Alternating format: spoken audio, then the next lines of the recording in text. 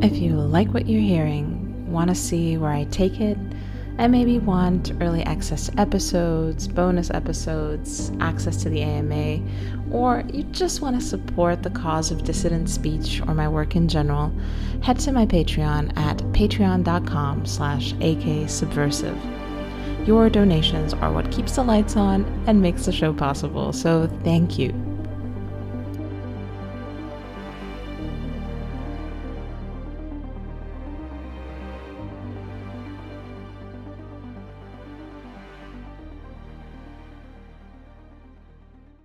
Today, I'm joined by Michael Tracey. Michael is a journalist, a political commentator, and the owner-operator of a very successful Substack, the mtracy.substack.com, that you should all visit.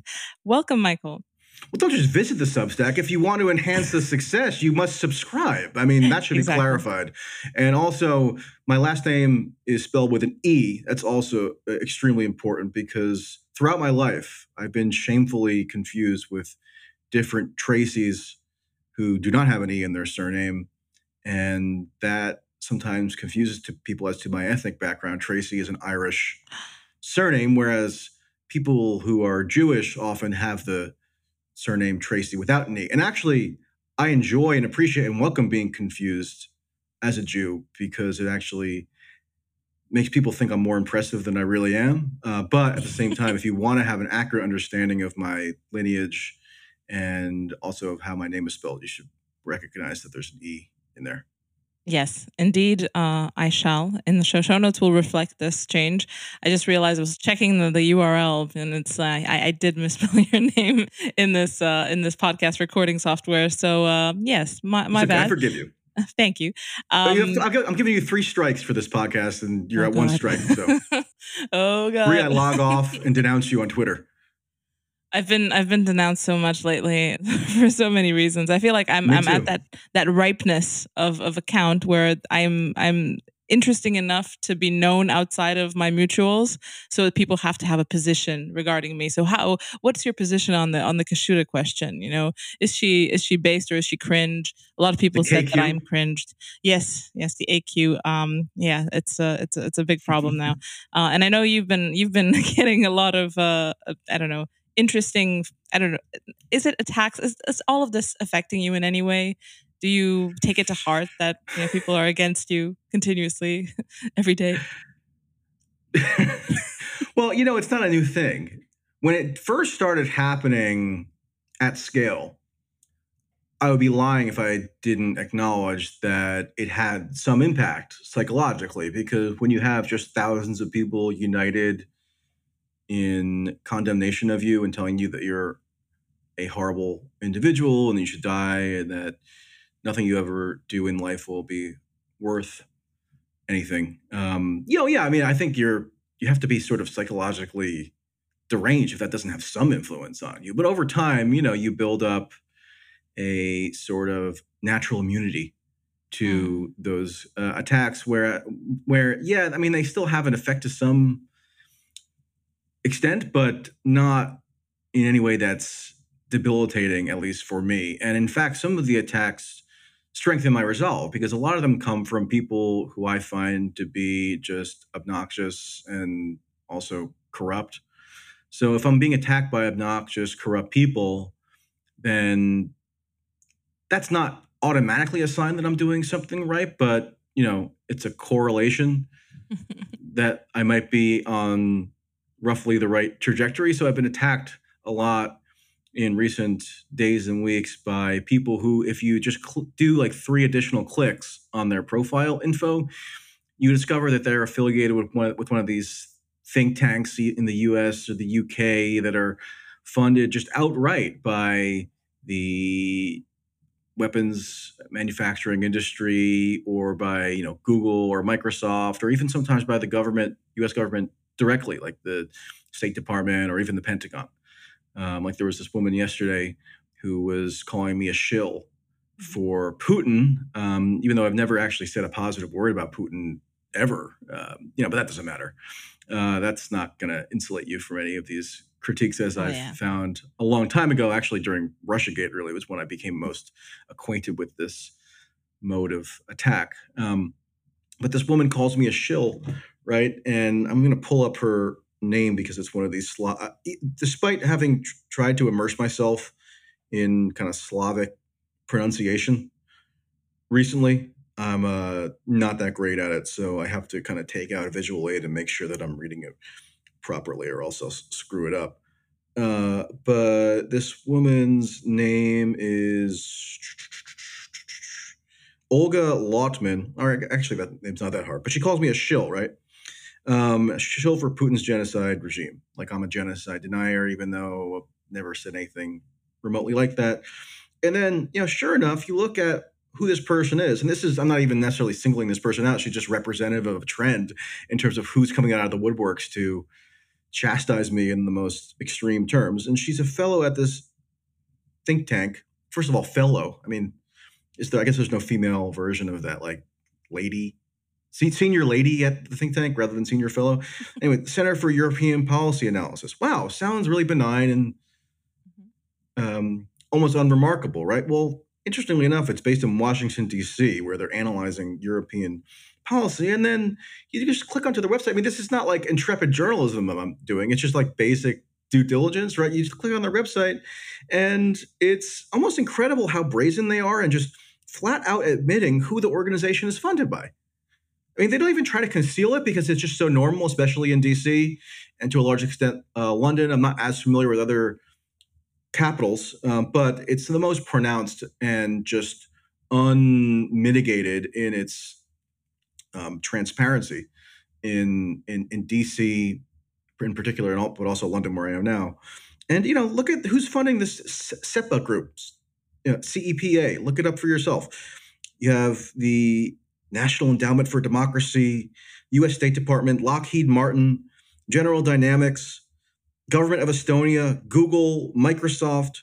I mean, it's like a rogues gallery of all the interests that if you think you were funded by, then you ought to be called a shill.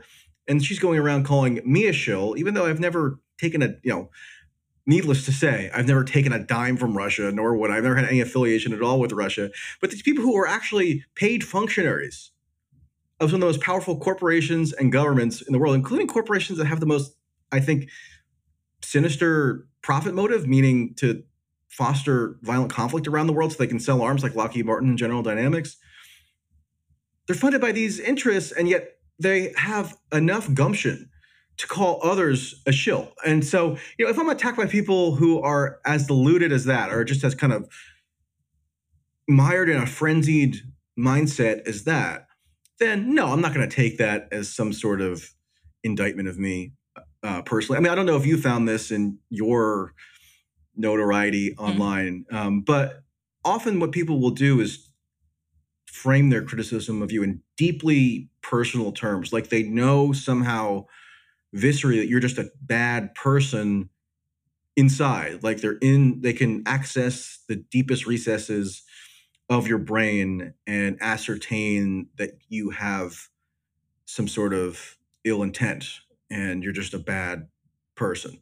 And criticisms along those lines, again, it's impossible to take seriously because I've never met these people. I mean, I would take it seriously if somebody in my personal life, rendered such a charge against, because they at least have some basis to make a claim about my kind of interior nature. But people who have substantive qualms with me or qualms about my political views or journalistic output or whatever, and then try to formulate that as some sort of searing personal indictment, they don't have any basis to do so. So that's also a line of criticism that I think it's would be asinine to take to heart. On the other hand, and I just did this a couple of days ago, I have this. I'm on this app, Callin. I don't know if you're on that or you're familiar with it, but it's sort of like an interactive podcast type app where you can either talk yourself or have a guest or something. It's reminiscent of Clubhouse when that was popular, and I don't know. I guess that was obliterated into the tech graveyard or something.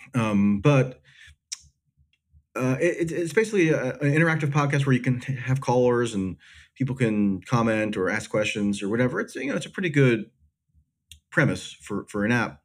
And just a few days ago, I had somebody on who was a journalist or a writer who had attacked me, editor of this journal called Liberal Currents. So basically, it's a journal to exposit what they believe to be the most formidable version of mainstream kind of liberal democratic values.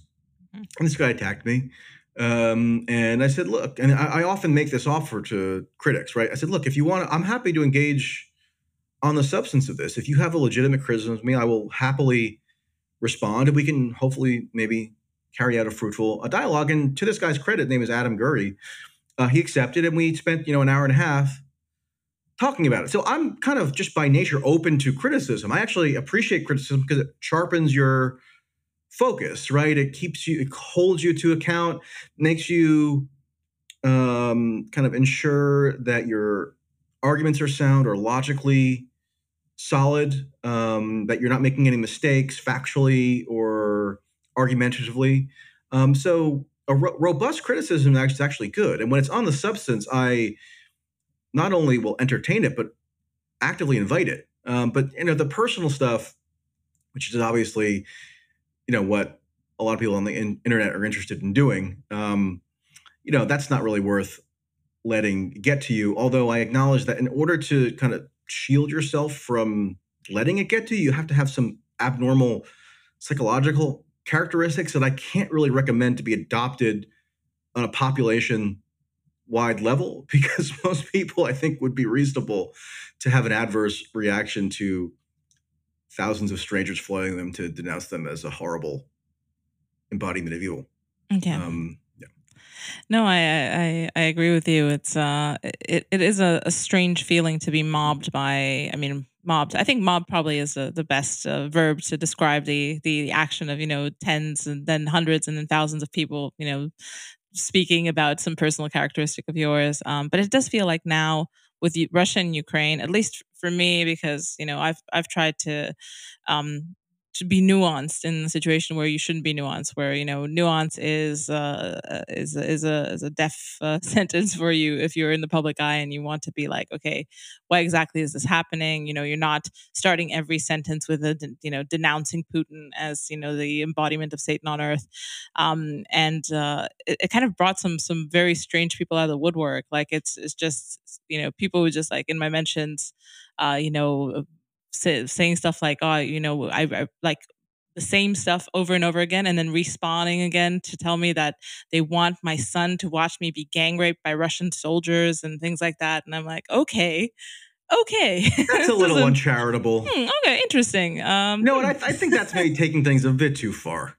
Yeah, I mean it's obviously a handful of unhinged individuals, but it does feel like this particular version of the current thing is inflamed people more than other things. I don't know how it feels for you. Yeah. Obviously, you've taken actual reported on the situation. You actually went to the border. You went to Poland. Like, what was the atmosphere like there?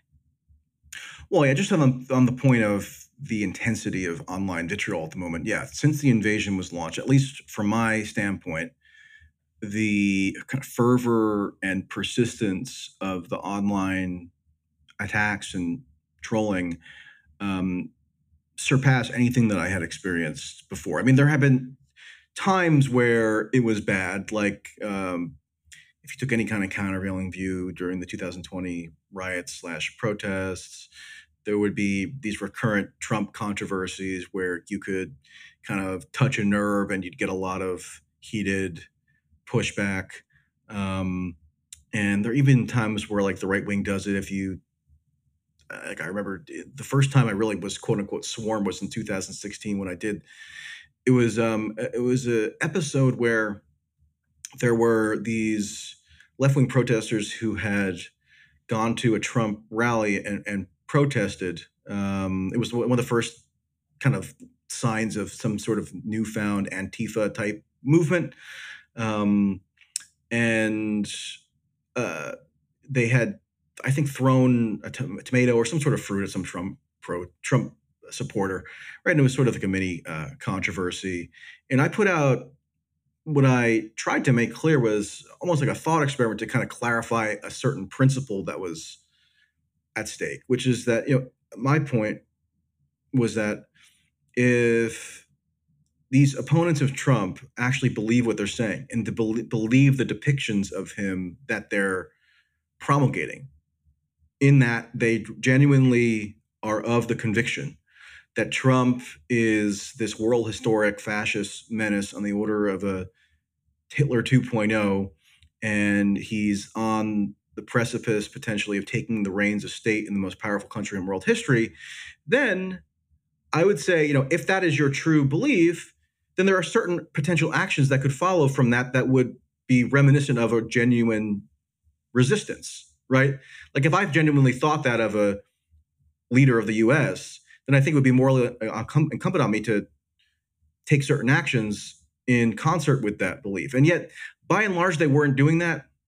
So I was actually sketching out this formulation to show that they really did not believe, by and large, these people who making the most inflammatory and extreme claims about the nature of Trump really didn't believe their own rhetoric because they weren't altering their own behavior in such a way as would reflect if they held this conviction, right? But there was a right-wing tsunami where of trolls where they took what I was saying literally, in that I was somehow endorsing violence on Trump supporters, which I wasn't. So I mean, it's been across the spectrum. I think most often now it's directed at me by left liberals and such, and it's been recurrent throughout the years. And as one's online following grows, the potential that one is going to get embroiled in one of these controversies also increases. But since the invasion on February 24th, it's definitely the most intense and persistent and unsort of shakeable trolling / online attacks. And a lot of it seems probably organic to me. I mean, I think people are genuinely in a sort of war fervor that they can only really enter if there is a war. I mean, war has some unique kind of enlivening qualities about it that sort of heightens the focus people have on current events. And so some of it's organic. Some of it strikes me as a bit dubious, but it's hard to parse. So yeah, I would say that this has definitely been the most intense period for me in terms of the online wrath that I'm personally receiving. But it's manageable. In terms of the experiences I had on the ground in Poland, it was kind of interesting. There's not there's always an interesting dichotomy between the intensity of the frenzy online versus how kind of ordinary people are negotiating their feelings about different sorts of news events. The most common, I would kind of casually go around and survey ordinary Poles when I could about what their thoughts were on the war. What do they think the Polish government's response should be? What, if any, action do they think that NATO or the US should take militarily, et cetera? And probably the most common response that I got from Poles, especially younger Poles, when sort of I queried them on the subject, was, I don't even want to think about it. Like they just wanted to push it out of their minds because they've been told that there's this, especially by older Polish people, they've been told that there's this potential that, if Putin is allowed to prevail in Ukraine, that he's going to move into different countries and potentially even invade Poland. It's this sort of neo-domino theory thing that's operative, and I can't discount it fully. I mean, I don't know what Putin's full designs are. I don't really see a whole lot of evidence that he would necessarily be intent on invading Poland, but you can't really rule anything out definitively at this point because a lot of people didn't really anticipate a full-scale invasion of Ukraine either. So I've tried to be humble in allowing for different potentialities. At the same time, though, there was a pretty discernible undercurrent of paranoia running through a lot of the Poles that I spoke to, especially older Poles, but amongst the younger ones, it was almost not quite apathy, but a reticence to even be bothered to formulate a full thought about the situation because they would rather just compartmentalize and not really think about it, which is sort of different from the tenor of the discussion online, where everybody has to have the most incendiary barb at the ready to express their opinion on this or that latest development. I did something different in attempting to cover this conflict, and I think that sort of explains a lot of the backlash that I've received or the criticism, which is that I didn't think I could add that much by going physically into Ukraine and covering the aftermath of bombings or uh, doing the kind of more quintessential war reporting stuff. For one thing, just an individual, and I don't have this institutional backing where stuff can be arranged for me by like a corporate media network, and fixers can be obtained, and translation services provided, and security and financial stuff can be handled. So I was sort of on my own. So I thought, what I could potentially do that might be more fruitful and might actually address what I perceived to be a gap in the coverage was to get a better sense of the nature of U.S. policy in particular, namely the proxy war that it's waging with Poland as the kind of staging area, right? Mm-hmm. And so, to do that, I talked to U.S. military personnel where I could, talk to Department of Defense civilians who are now stationed in Poland. I mean, there are more U.S. Military personnel in Poland than there have been in decades, and a lot of them are concentrated right in this border area of with Ukraine. And so whenever you have this kind of concentration of new military activity also flooding into that area are going to be slightly, let's say, dubious characters. So I was able to talk to guys bragging about how they supposedly have all these special forces contacts and are utilizing their direct line to the Ukrainian general staff, of the military, and are somehow organizing shipments of cargo into Ukraine, and have this deep familiarity with the supply lines running in and out of Poland and Ukraine, and are also very familiar with Department of Defense procurement processes. So, like, what defense contractors actually do when they're given these contracts, and they have to make bids and whatnot. So I heard this guy bragging about it, right? And then he wouldn't give me his name, and he just claimed that he was doing this humanitarian aid mission, which I guess required intense daily contact with the Ukrainian military command. So you're sort of surrounded by these people, and there is sort of a tenor of ambiguity or uncertainty amongst just the ordinary people, especially when you talk to Ukrainian. Especially women who had been displaced and had fled the war and had come to Poland. But it's interesting because, like, even though when I talk to these displaced women, I don't really care for the term refugee. I don't know why exactly. I'm not making light of their situation, and clearly they went through a harrowing experience, and many of them spent days, fleeing a war zone with their babies and so on. And that's not any to be taken lightly. But I almost think, I don't know if you have any thought on this, but I've been struck when I've been writing about this that to use the word refugee kind of seems to reduce their entire life experience into this one kind of category of victimization. And a lot of the women who I spoke to, and they're overwhelmingly women who have left the country, they didn't seem like they want to be known fully as refugees. Like they want to self-identify as a refugee. Like it's just one episode in their lives that they're trying to move beyond now.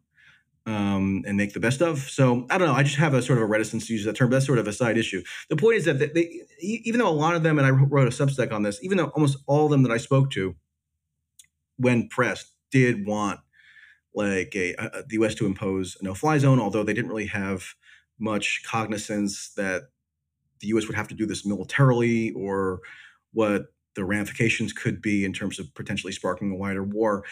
Even though they did favor that by and large, when pressed, they were kind of calm about it. I mean, there wasn't this sort of frenzy that you see reflected online.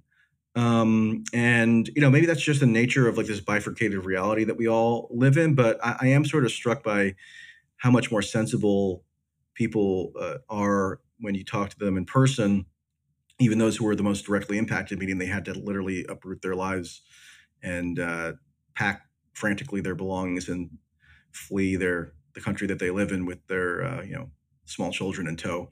Even that, they seemed much more rational and easy to talk to than a lot of the people that you would encounter on Twitter. So what to make of that, not sure, but it's sort of an interesting dichotomy that I seem to routinely pick up on. Yeah, it does seem like the way events play out online, trickles into reality. There's kind of a really strengthening feedback loop between what's going on and how things are presented and how alliances are formed and tribes form online as well. And it also seems to be like we're now have entered an era online where there's permanent hysteria. And it started, inklings of this started kind of around 9/11, where the internet still wasn't what it is today, and then it accelerated with the migrant crisis, Arab Spring. Then George Floyd was huge. That was a huge, moving of the discourse onto the internet and factions, and everything kind of reached a fever pitch with COVID.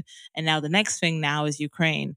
And it feels like for the last how many years, it's been just this permanent state of emergency, which obviously a lot of people have benefited from. I'm not saying that this was seeded from the top or there's nefarious forces, but this narrative wave that everyone's involved in, especially the elites of the world, does confer powers to some people, and you could see how things are been taken over by some, and they're riding this wave and they're promoting certain things. So I don't know. It seems to me like it wouldn't surprise me if next year by this time we would have a similarly incredible crisis that grips the world that has nothing to do with Ukraine or Russia. It's going to be either a different conflict, a pandemic, a crisis of a certain minority fighting against another minority. Like this seems to be like this. This is a permanent now. This is what we're going to have to deal with, and the states around the world will have more and more powers because obviously these are states of emergency. We have to act on whatever is the current thing. Yeah. It's funny. I was just rereading something related to January 6th for an ancillary reason. And I was reminded that on January 6th, 2021, CNN had its highest ratings ever of all time. So when you talk about people standing to benefit or certain factions having a motive to perpetuate this seemingly endless state of emergency, in many cases, it's absolutely explicit and direct. I mean, CNN lives for these so-called emergency situations that require everyone to dutifully tune in to their coverage and follow the latest kind of solemn intonations of Wolf Blitzer. And that's reflected in their rhetoric, meaning they have every incentive to employ rhetoric in their coverage that inflates rather than deflates the alleged severity of the threat at hand. So Jake Tapper, actually also as a CNN anchor, did something incredible in, I think, about maybe a week or so after the invasion was launched, which is he did this whole editorial. I mean, supposedly he's this neutral journalist with no partisan inclinations or no ideological views at all. He's just keeping everyone honest, right? Which, I mean, I think it has now long been exposed to be a total joke. I mean, very few people fall for that any longer. But Jake Tapper sort of had a different reputation where, he was sort of known for holding Democrats accountable as well and would do the occasional tough interview with, some Democratic senator or whatever. And so he does this whole editorial on his show. I think it was the 10 days or so after the invasion, where he basically denounces every president that had been in office under Putin prior to Biden. So he denounces Bill Clinton, George W. Bush, Barack Obama, and Donald Trump, all for, according to Tapper, coddling, excusing, or justifying Putin's rise to tyrannical power in a way that, thank God, Biden was finally now putting an end to. So this really wasn't a part of, I mean, people might say that this is just Jake Tapper showing his true colors as some sort of Democratic partisan who loves Joe Biden. I don't think that's quite it. I think, the reason why we get so many of these frenzies or so-called state of emergencies during foreign policy crises and claimed crises, and the Afghanistan withdrawal last year was another example of it, I think, although not quite as intense, is because it sort of emanates out of this ideology around the national security state and American hegemonic primacy that really is sort of the animating value for a lot of these more, quote, establishment journalists who, if they were just outright unabashed partisans on every issue, like if Jake Tapper was just campaigning for Democrats, that wouldn't be in his career interests, right? I mean, that means that he wouldn't get Republicans on his show. and he could just be dismissed more easily. But it's just as much in his career interest to be this kind of fulsome propagator of this ideology around American sort of hegemony. And even if that requires somehow denouncing George Bush as an appeaser of Putin, and also Obama and Bill Clinton, and forget Trump, of course, Trump will be denounced for this, but to also denounce Trump's three predecessors for that, I thought was sort of a very telling moment in terms of the ideological fervor that's developed around this issue. I think you're right to characterize us being in this state of never-ending emergency. I've called it permanent emergency. And actually, during COVID, one of the things that I covered for Substack, naturally, and you can subscribe to read this. Actually, I think it's free. Whatever, just enter your dopey little email address in the box, and you can get it. Was that there was actually a huge array of regulations and laws and executive decrees put in place that reflected and enshrined the state of permanent emergency, even almost 2 years on. I haven't covered the issue as much recently because of Ukraine, but this was in December of last year. You would go and look at these sort of county level decrees and places as various like Miami-Dade County, Florida, or Indiana, parts of California, everywhere, red states and blue states, really, mostly, disproportionate, I would say, blue states, but also there were patches of red states that did the same thing, where they would impose these unilateral sort of so-called emergency authorities, and they would be renewed basically indefinitely, regardless of the nature of the threat. So they actually enshrined and codified this concept of a permanent emergency that had been maybe germinated originally on social media and now is a feature of law. Like, for example, when these cities imposed vaccine passport schemes, in Boston, in definitely New York, Minneapolis, St. Paul, other places, the mayors didn't do this through any kind of deliberative process where the city council holds hearings and then they decide to pass a law and then it goes through a period of public comment or something. No, the mayors almost uniformly did it on a unilateral basis, where they could just decree that the vaccine passport policy was going to be imposed, and henceforth it was imposed. And that was because they were still invoking the same powers that they had originally invoked in March of 2020 to now justify the implementation of measures that really had nothing to do with that initial so-called state of emergency around March of 2020 that I think most people at the time were willing to tolerate and found maybe defensible under the circumstances. They were using that same rationale almost 2 years later to put in stuff that they couldn't even really defensively articulate any epidemiological or medical rationale for.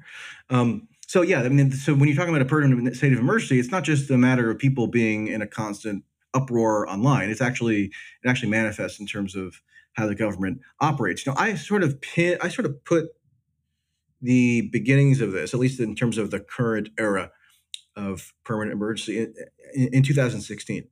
I think there was a very striking sort of epistemic shift in 2016, definitely amongst the U.S. media and political class, where the purported stakes of an election were heightened to such a dramatic extent that it drove a ton of people crazy and actually caused a lot of the media to abolish the journalistic standards that they at least had previously claimed to abide by. Now, there are even prior to 2016, there were tons of problems with the media and pretending to be objective when they weren't, and was objectivity even a doctrine that we want to necessarily advocate journalists aspiring to, because it kind of entails just lying and pretending that everybody's the same or carries equal moral weight. So these debates had raged prior to 2016, but in 2016, they didn't even pretend any longer to be objective. And I think that also coincided with Twitter really being the engine of social media in general, but Twitter in particular amongst the media class, really being the engine driving this kind of sentiment, where it was taken as morally obligatory upon journalists to not just cover Trump, right, but to so-called defend democracy by standing up against Trump. So stand with democracy, stand against Trump. And now we're told to stand with Ukraine, and we had to stand with George Floyd, and we had to stand against COVID.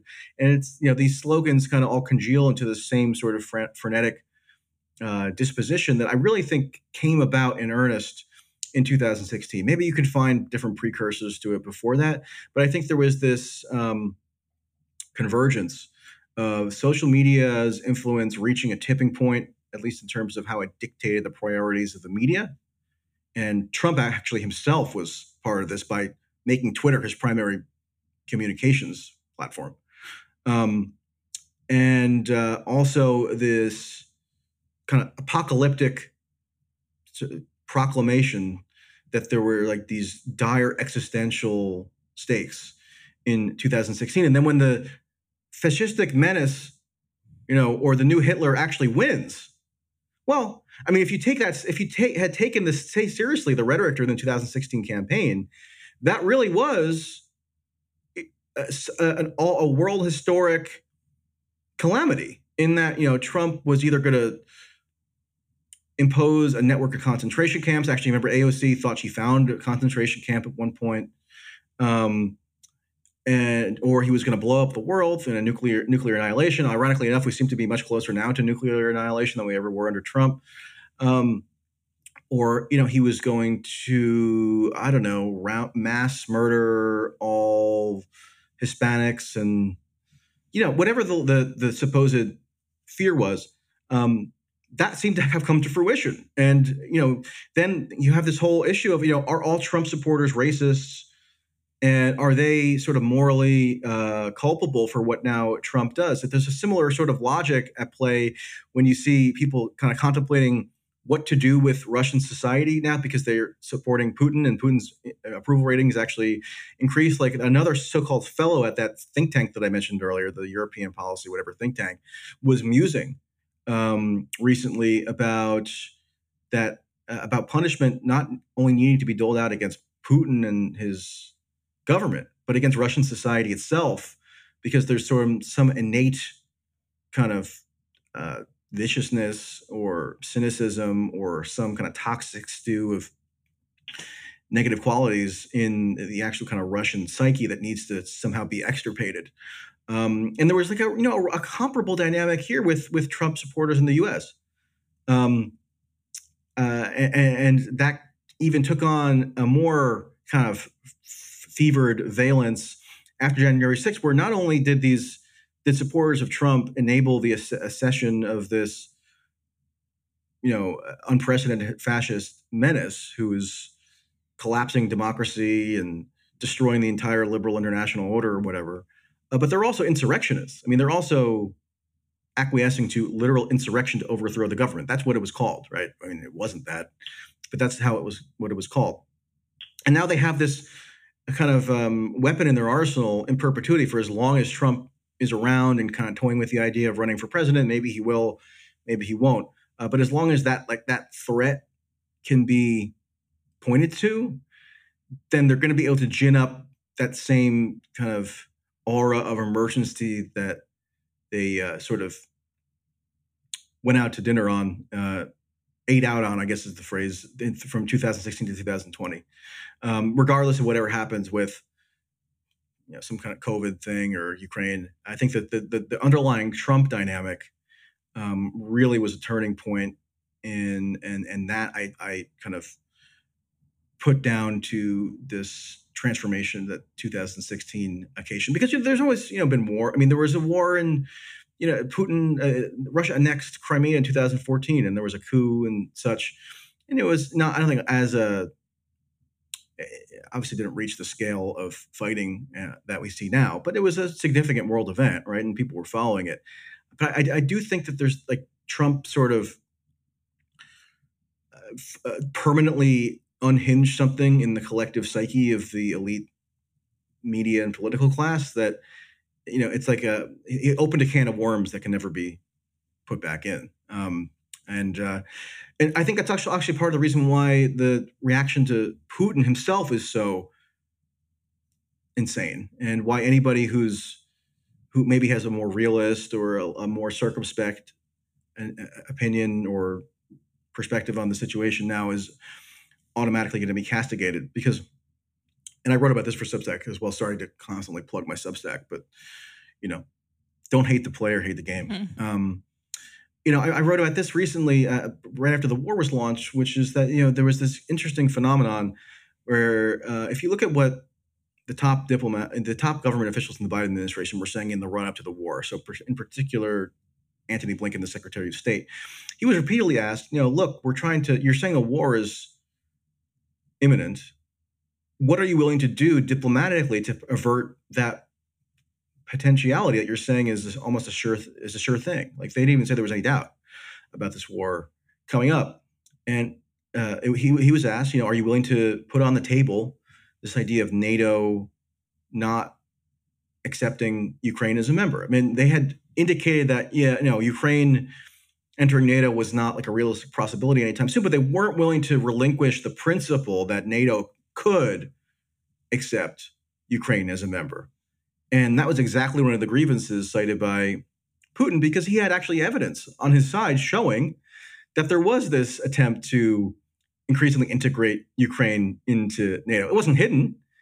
NATO elevated Ukraine into this enhanced partner status just in 2020, under Trump, by the way. So, as he was colluding with Putin, he was, at least tacitly supporting this NATO integration with Ukraine, with the Ukrainian military, which was like a red line that Putin said can never be crossed, and it was being repeatedly crossed. Yeah. But Blinken ruled out that possibility, right? Ruled out any diplomatic concession. And what is the reason why I think he did that, or one plausible reason? Well, it's because from 2016 to 2020, Putin was elevated as not just a bad guy on the world stage, right? But this, what Hillary Clinton called this grand godfather of global right-wing extremism. And one of the fruits of this reign of terror that Putin supposedly was on was that he installed Trump into the White House. Like, he collusively was able to engineer this Manchurian candidate scheme to put Trump in power and then be the puppet master. People were actually claiming, and I'm sure you recall, $100,000 in Facebook ads did it. Well, yeah, but people actually believed that Russia had subverted the U.S. government. Like, it wasn't just that, there might have been some light coordination amongst some of Trump's underlings and, troll farms in St. Petersburg or something. No, they were claiming that Putin was in control of the U.S. government. I mean, that's kind of it was like a wilder espionage thriller than I think ever had been produced in the 50s or 60s, right? It exceeded any of the most kind of far-fetched Cold War plots.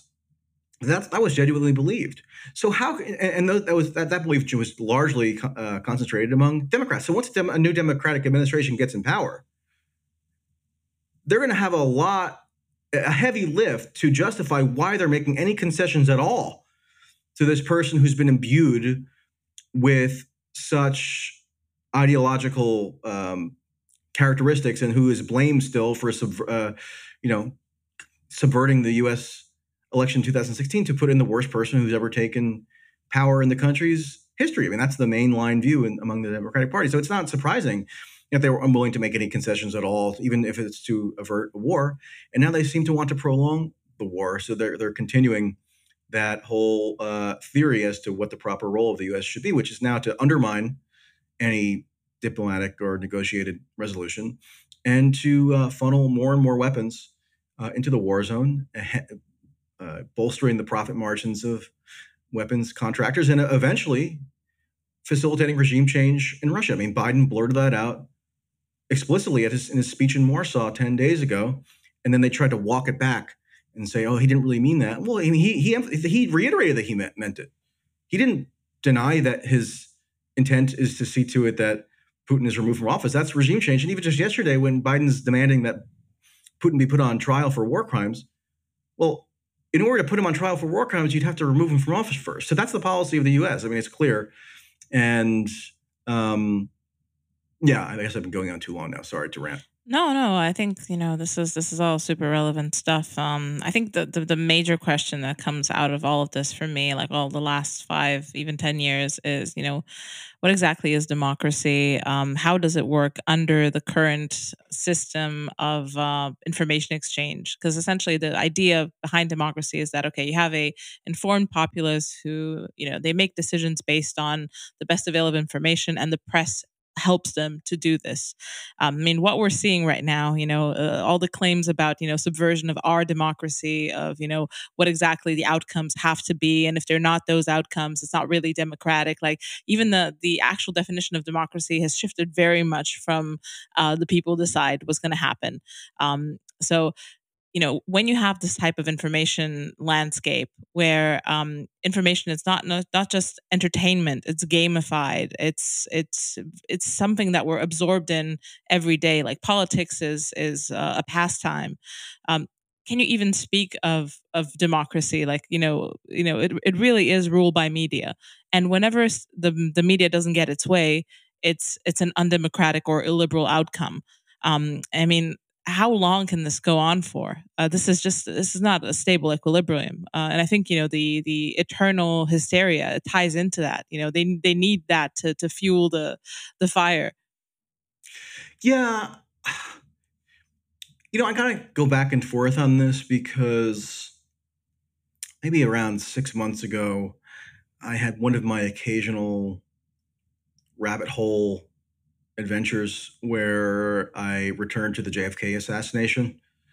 Mhm. And if you look at, there was a really interesting contemporaneous article in the New Yorker from, I think it was the late 60s. It was after the Warren Commission, maybe 67, 68. And it was an article on all these gadfly characters around the US that, obviously pre internet, had figured out a way to organize amongst themselves and do amateur investigation into the JFK assassination because they thought that the official investigation was flawed for whatever reason, and a lot of them came up with real information, and a lot of these were very prestigious people, like um, engineers and professors, if memory serves, mathematicians, so like not people to sniff at, right?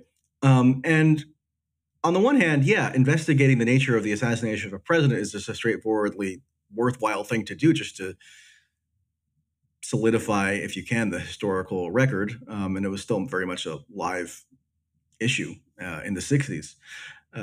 So you can't begrudge anyone for having an interest in it. At the same time, I think there was an aspect of gamification as well, where it became a pastime, right? It became something that gave them meaning. It became something that they could just delve into and engross themselves in and sort of enter into this sort of netherworld where their entire being is kind of dictated by their ability to ferret out the truth about JFK's assassination. And I think you could. There are other analogs to that throughout history that don't really have much to do with the internet per se, or even the current era. I think the internet now obviously makes it much easier to do so, and I think it's made that whole kind of predilection a lot more widespread. Actually, RussiaGate was a great example of that because the contours of what RussiaGate was were always expanding. Like there was never a core allegation, really. It was just always like this insinuation that something was off about Trump's relationship with Russia, and it was up to us, these protectors of democracy and responsible citizens, to discover the truth. And so you would see these endless array of rabbit holes opening up where court documents would be sifted through and people would claim that they discovered something about one of Trump's properties in West Palm Beach, and flight logs would be sifted through, and on and on and on. It was this kind of open-ended, almost first-person, self-directed adventure that clearly a lot of people got meaning from because they thought they were doing something noble. They thought that this was necessary to resist this unparalleled menace. So I don't know. I don't know that like the fate of liberal democracy necessarily hinges on the existence of this sort of gamified interest. In politics, there's an interesting paper that I read a couple years ago by Eitan Hirsch, who I'm pretty sure is a professor at Tufts, about political hobbyism. which is actually very interesting. And I was prompted to look at this paper because I was developing this sense of like Russiagate fanaticism as really a function of hobbyism, meaning that it was something that really filled the day of people who otherwise had no ability to get meaning, and were deriving meaning from this. And even hobby is kind of, even I think, downplays the significance of it in their minds. It's not like, collecting stamps has like existential stakes, right? It transcended hobbyism, but it was hobbyism was really defined more like as an engagement in politics that's divorced from one's own material standing. Like, so you're engaging in politics not to accrue additional resources to yourself or to prevent other groups from acquiring resources at your expense. You're engaged in politics as a matter of kind of ideological inclination, right? Or to have something to do, or as an activity. And to me, Russiagate was kind of a watershed event in that. I mean, you always have people who are interested in politics that's like on a principle level because you're worried about the environment or worried about whatever, historical preservation. I mean, this is not new, but the way that Russiagate kind of coalesced into this all-consuming narrative that allowed for such endless kind of exploration and self-directed adventure to me was sort of new. But I think you're right, though, that the sort of nostrums around democracy are becoming more and more farcical. Like we're told that one of the reasons why we're supposed to be so frenetically terrified by Trump was that he was going to bring down the Western order and destroy liberal democracy. And clearly liberal democracy is not really the operating principle. That's just the pretext for these so-called liberal Democrats to justify their pursuit of power. And there was a funny example of this that I saw yesterday after Orban won in the re-election in Turkey. This was, I think, in the either the New York Times or Wall Street Journal, but the quote is, in Brussels, the EU had been weighing whether to cut funding for Hungary, with European lawmakers arguing that Mr. Orban has used his majority in parliament to rewrite election laws, redraw voting districts, and permit mail-in ballots without identity verification from communities that favor him. Now, I always so the European Union was apparently contemplating some sort of penalization of Orban, despite his receiving a democratic mandate and winning re-election, because he modified voting laws in a way that they don't deem to be acceptable. Now, I didn't buy into a whole lot of the voter fraud or / election fraud theories in the 2020 election. I think a lot of them were overblown, and I looked into a lot of myself journalistically. I wrote about them for newspapers. Sometimes the claims just really didn't hold up to scrutiny. I don't deny that there were changes made to certain election administration law, and that could be reasonably debated about whether it's a prudent thing to do moving forward. But some of the theories that were postulated really just did not hold up, namely about how supposedly this giant election fraud effort was concentrated on like 3 cities and swing states. It was Milwaukee and Philadelphia and Atlanta, and then you didn't see the same kind of turnout for Biden in other cities that weren't in swing states, but you actually did when you delve into it. Okay, but that doesn't really matter. That's ancient history. The point is that the people who are proponents of election fraud theories cited the exact same grievances now that are being cited against Orban by the European Union, and yet they were denounced as undermining democracy. Right? They were saying that this was supposedly all part and parcel with their hell-bent desire to wage insurrection. So, I mean, clearly these platitudes around democracy are totally circumstantial, and it's not about democracy as such. It's about when can democracy be invoked as sort of like a coercive tactic to, for example, enshrine the power of the European Union or the Democratic Party or whomever.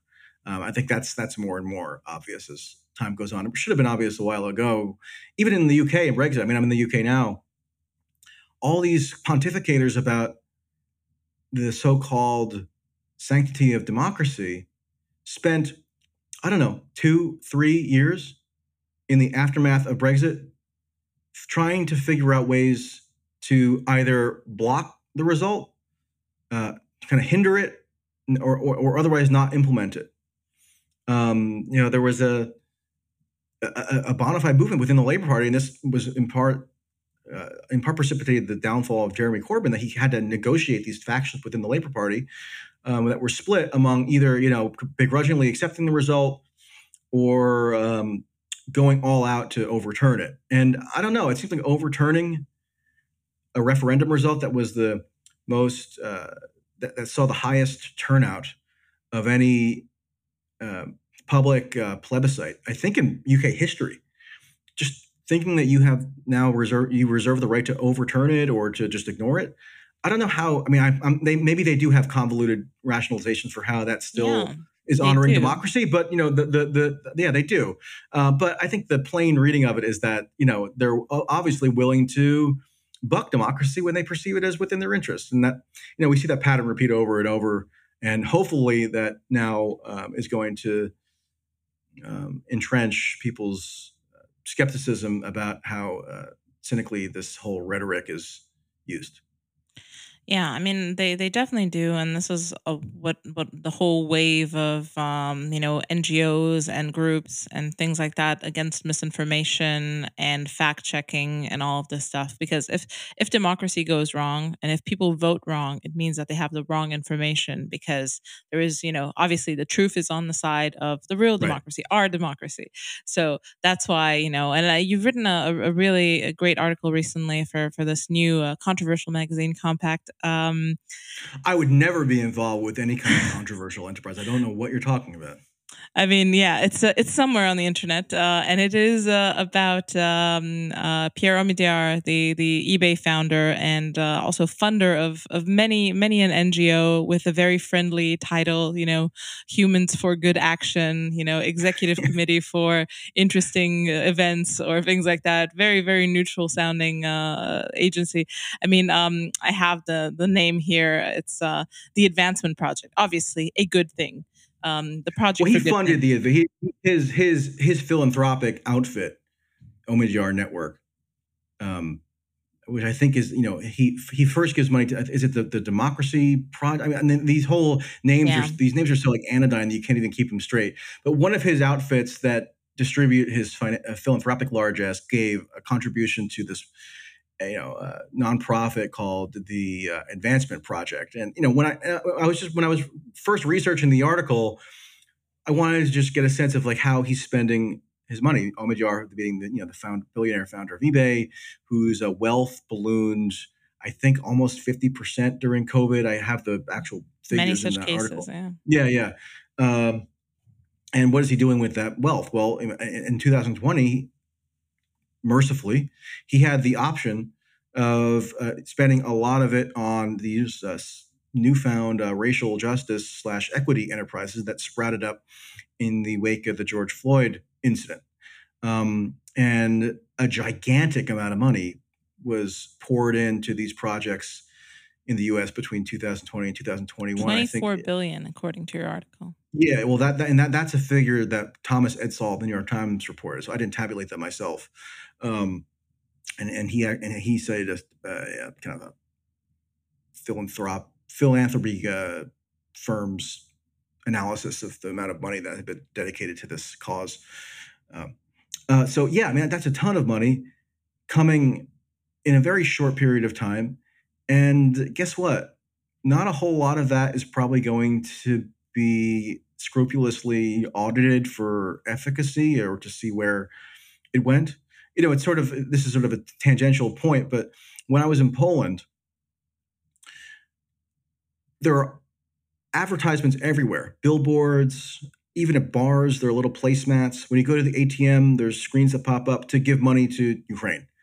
And what does that mean exactly? Well, a lot of these are like officially designated aid groups that have finances that can be a tad opaque, and they seem to get a ton of money in a very short period of time, and that's always ripe for either, if not outright corruption, misallocation of funds, or the people who run the firms making a giant amount of money. I'm not alleging that anybody in particular is like siphoning off money in Poland from these aid dollars. I'm only just kind of laying out the principle that when you have such a huge amount of money kind of just emotionalistically thrown into a pot all of a sudden for some sort of cause, that has the very obvious potential to lend itself to misuse. And there's a very similar dynamic in the US post George Floyd, where all these corporations and foundations and private donors and anybody who had any net worth was all of a sudden in a panic, trying to figure out how they could demonstrate their fidelity to the cause, right? And that entailed writing huge checks to these various nonprofits that purported to be doing, racial justice or equity or whatever. So one, just and this contribution that I happened to focus on in the article that went from one of Omidyar's outfits to this advancement project was really a drop in the bucket. I mean, I wasn't focusing on it because of the scope of the contribution. I mean, I think it was just $150,000, but it was just sort of representative of how willy-nilly these philanthropic enterprises and foundation, Ford Foundation and John D. and Catherine MacArthur Foundation, all these foundations were just pouring money into these groups without seemingly that much due diligence as to what the money would be used for. So sure enough, Advancement Project gets money from Omidyar and is one of the pioneers of actually literally calling to defund the police. Not they were accused of having policy objectives that might be construed as suggesting that they wanted to fund the police. No, the executive director of this organization went on MSNBC in June 2020 and specifically clarified that what they're agitating toward is to abolish the police, defund the police. And she was asked about it specifically. You can go look it up. So this isn't made up. A lot of Democratic operatives now will say that, defund the police was never really what was being advocated for. Well, I went to a lot of those protests in 2020 all around the country. And when I would see somebody waving a defund the police sign, oftentimes I would ask them, like, what do they mean by that? And they would be clear that they wanted to actually, not just take away 15% of the police department's funding and send it to social services. No, they had an anarchistic or quasi-anarchistic, and I think it's I don't even begrudge them having this view. I think it's actually a somewhat coherent opinion about the nature of police force, especially in the U.S., where police are often way too aggressive and confrontational and intrusive. So I don't even begrudge them that, but for advocating that per se, maybe I wouldn't necessarily endorse the concept of eliminating all law enforcement writ large. Still, but I think it's like a coherent point of view that one could argue for. But what they then started doing was obfuscating that that's what they were arguing for. And so you have this nonprofit group getting money from one of the top philanthropic funders in the U.S., Omidyar, who's dedicating his life now to these progressive so-called causes.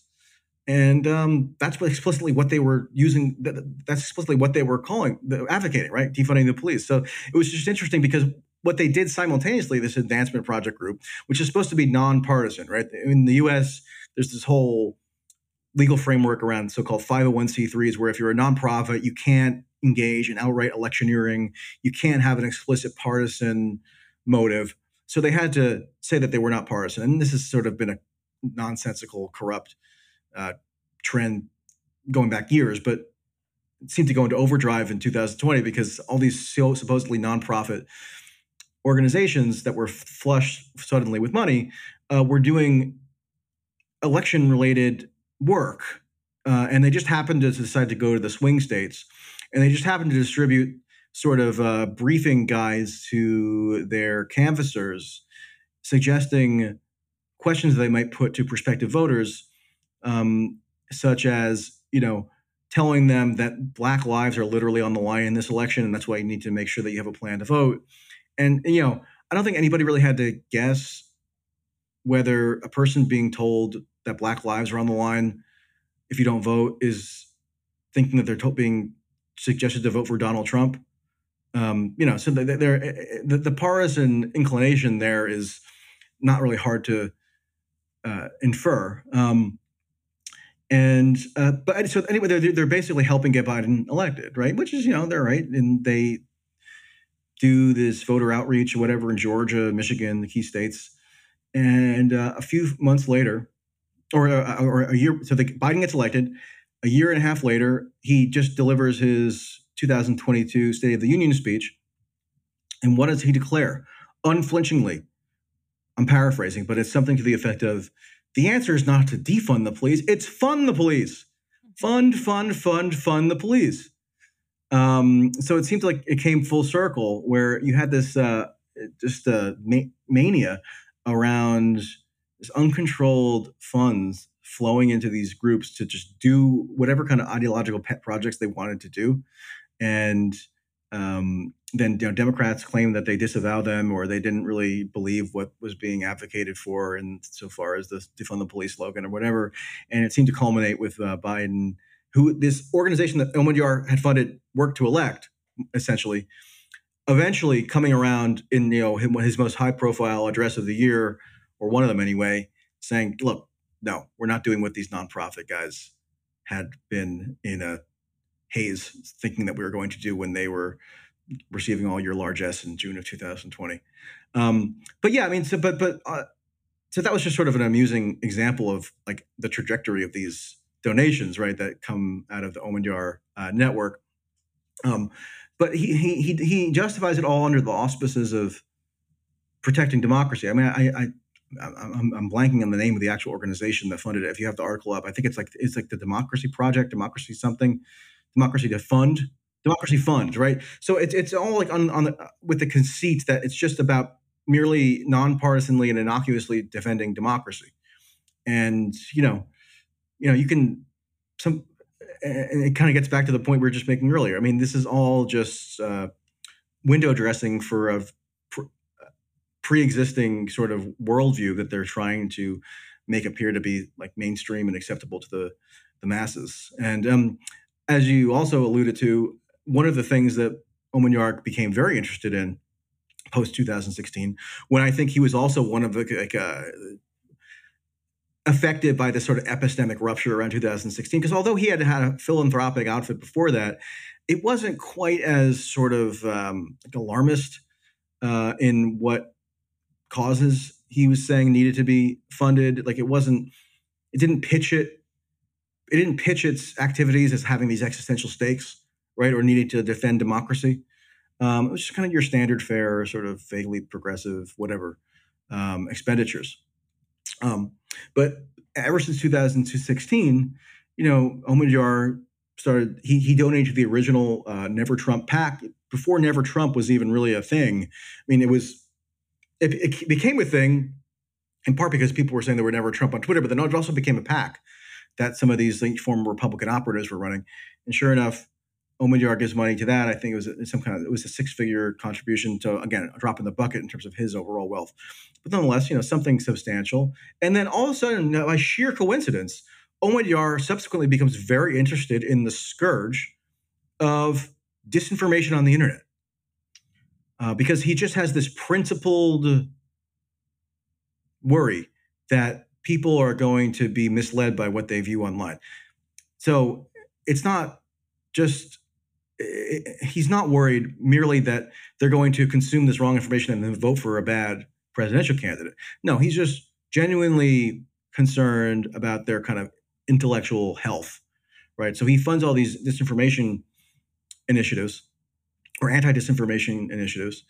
And again, it's one of these tricks that, if you're an ordinary person, even if you're, most liberals are, I think, you can have reasonable conversations with them, and they're going to think that disinformation probably is a problem, because if you're on the internet, you see a lot of crazy stuff, right?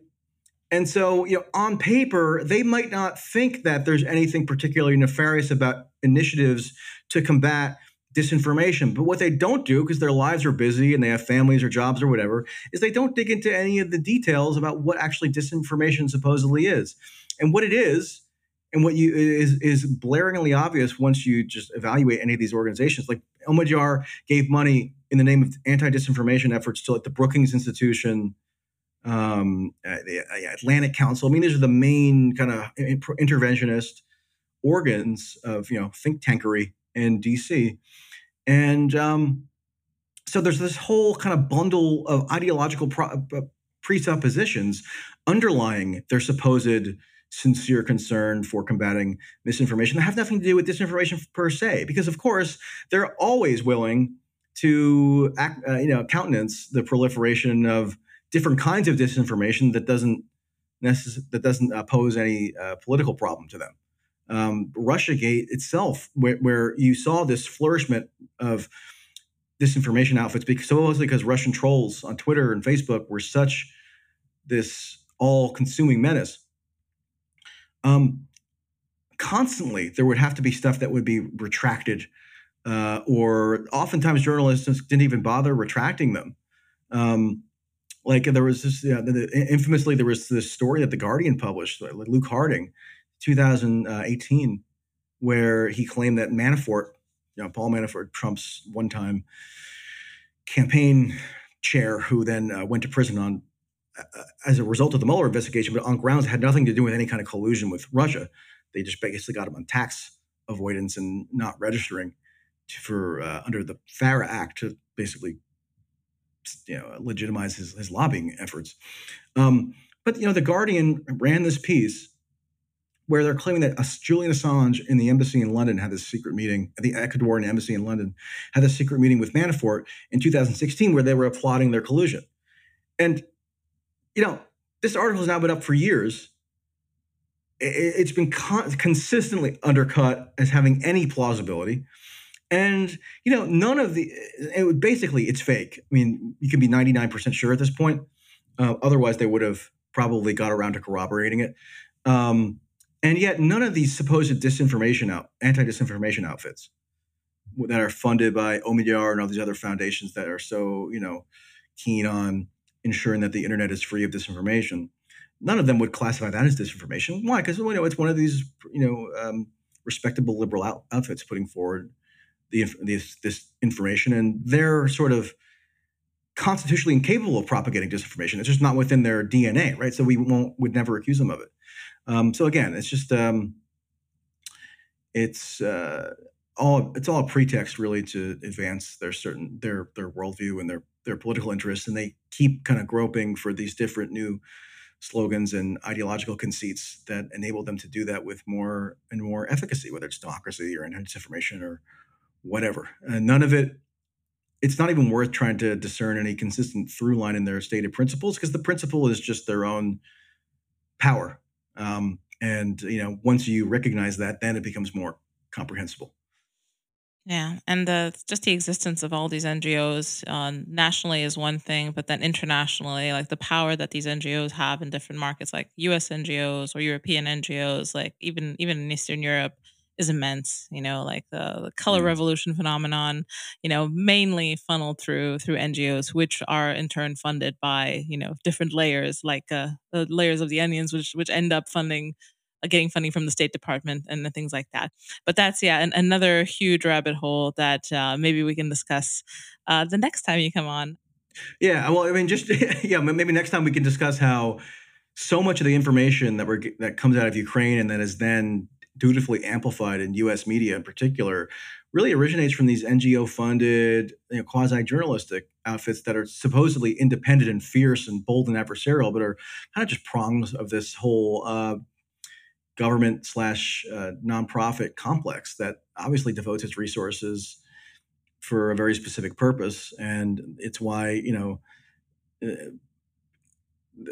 all these newfound journalists have this exact same line as the State Department or as the Pentagon in Ukraine, and therefore deserve to be, celebrated as these bold heroes bringing us the truth. And I could go through many examples of this, but there are almost too many to name. But the average CNN viewer, has no idea, for example, that just pulling it up now because this one is amazing.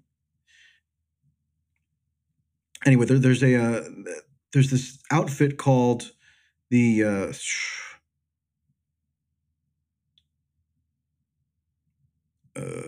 I want to make sure I have it. See, this is why I should like prepare for interviews so I can actually reference stuff.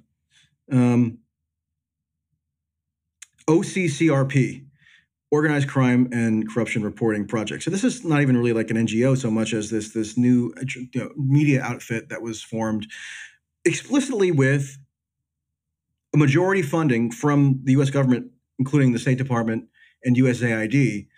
And I got into a little tussle with some of these people because they were attacking me as they're wont to do. And I didn't even know at the time that they ran this journalistic outfit that is State Department, basically a proxy of the State Department. And I looked into it and I said, okay, so you're calling me a shill or something reminiscent of that. What's the reason why the State Department gives you millions of dollars per year to do your bold journalism? Oh, and I was told by this guy, his name is Ilya Lazovsky, and he specifically said, here's his direct quote: "It's U.S. government policy to support independent journalism." So he thought he was getting these millions of dollars a year from the State Department for totally altruistic purposes, just so he can tell the truth about what's going on in the world. And these guys are, very involved in covering Ukraine right now. And there's this whole other sprawling network of these newfound journalists. It's like this Kyiv Independent. It's this outfit that didn't exist until a couple of months ago, and now is the number one source of all things Ukraine in the English language as far as Western media is concerned. And it was basically started with an emergency grant from this, philanthropic wing of the European Union. And obviously the European Union has certain priorities as to what kind of governance is going to come out of the situation in Ukraine.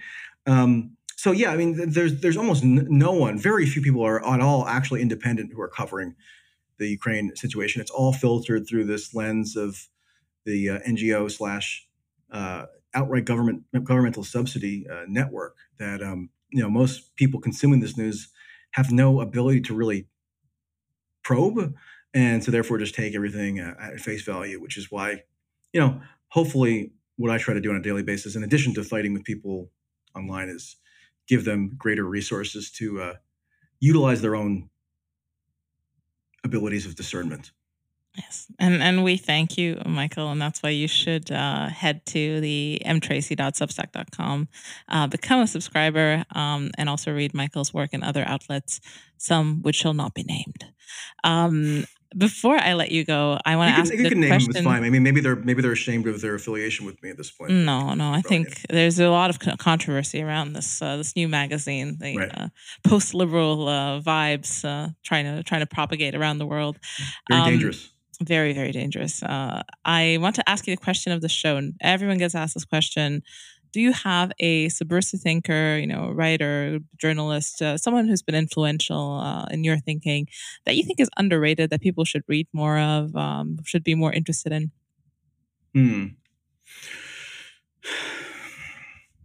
I think people should read more I.F. Stone. I.F. Stone had a Substack before there was Substack. He actually had a newsletter that he published out of his apartment in Washington, D.C. Decades ago, and he churned out all giant volume of original reporting and analysis, and was part of his whole philosophy was not being beholden to any vested interest in DC, despite having a huge array of sources. So I think it's not that I can necessarily give you one key insight necessarily he gave, and so as much as he sort of embodied, I think, a style or a temperament of journalism that really is sorely needed now. And I'm not, trying to puff myself up as like the second coming of I.F. Stone or whatever, but I think, there's a reason why these new channels of funding, such as Substack and such as other arrangements, are worthwhile. It's not just because you are able to generate income and do stuff that people appreciate. It's because it actually vests you with the ability to be steadfastly independent. And hopefully that instills confidence in your readership. And I know I.F. Stone, I don't know if he did have a lot of subversive thoughts about. I mean, that was a time when he was covering basically the construction of what we think of today as the military industrial complex. Like, there was the post World War II era where all those interests were being kind of entrenched as a permanent feature of the Washington, D.C. kind of governance apparatus and its connections also to the corporate world. So he was a very early chronicler of that. And I think the dynamic today is very much akin to it. People at least purport to be familiar with the malign influence of the military-industrial complex, and then they'll turn around and give unbridled support to a proxy war waged by the U.S. that has as its central feature the direct provision of arms by these military-industrial complex actors. So yeah, it's just as relevant, I think, today, and in particular, how the self-perpetuating interests of these factions are given this ideological sheen and are justified with different slogans about standing with this or that. No, it's Ukraine, we're waving a flag or whatever, but it could easily just as easily be some other geopolitical hotspot a year from now. And I'm not one of these people who thinks that everything is reducible to sheer profit interest. There's often also interwoven with that certain ideological commitments, but the profit motive is sorely underrepresented in sort of popular media depictions of what's going on with U.S. foreign policy. I just gave you a couple of examples of these think tank people who are directly funded by the arms industry, directly funded by in some cases the U.S. military, and then they're presented as neutral experts to write columns on CNN.com or give their commentary on NBC or whatever.